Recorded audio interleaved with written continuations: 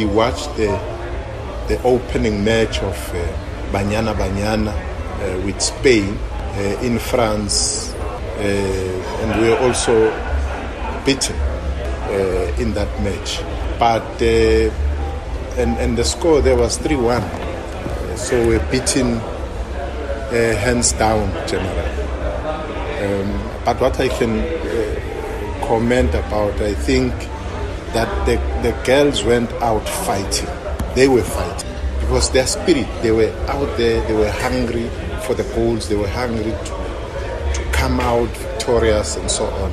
I was not happy. I won't talk about the details of the match, but I was not happy with some of the decisions the referee made there. Yeah. But that fighting spirit I did not see yesterday with Bafana Bafana. And they better change. And they must get into the match and represent their country.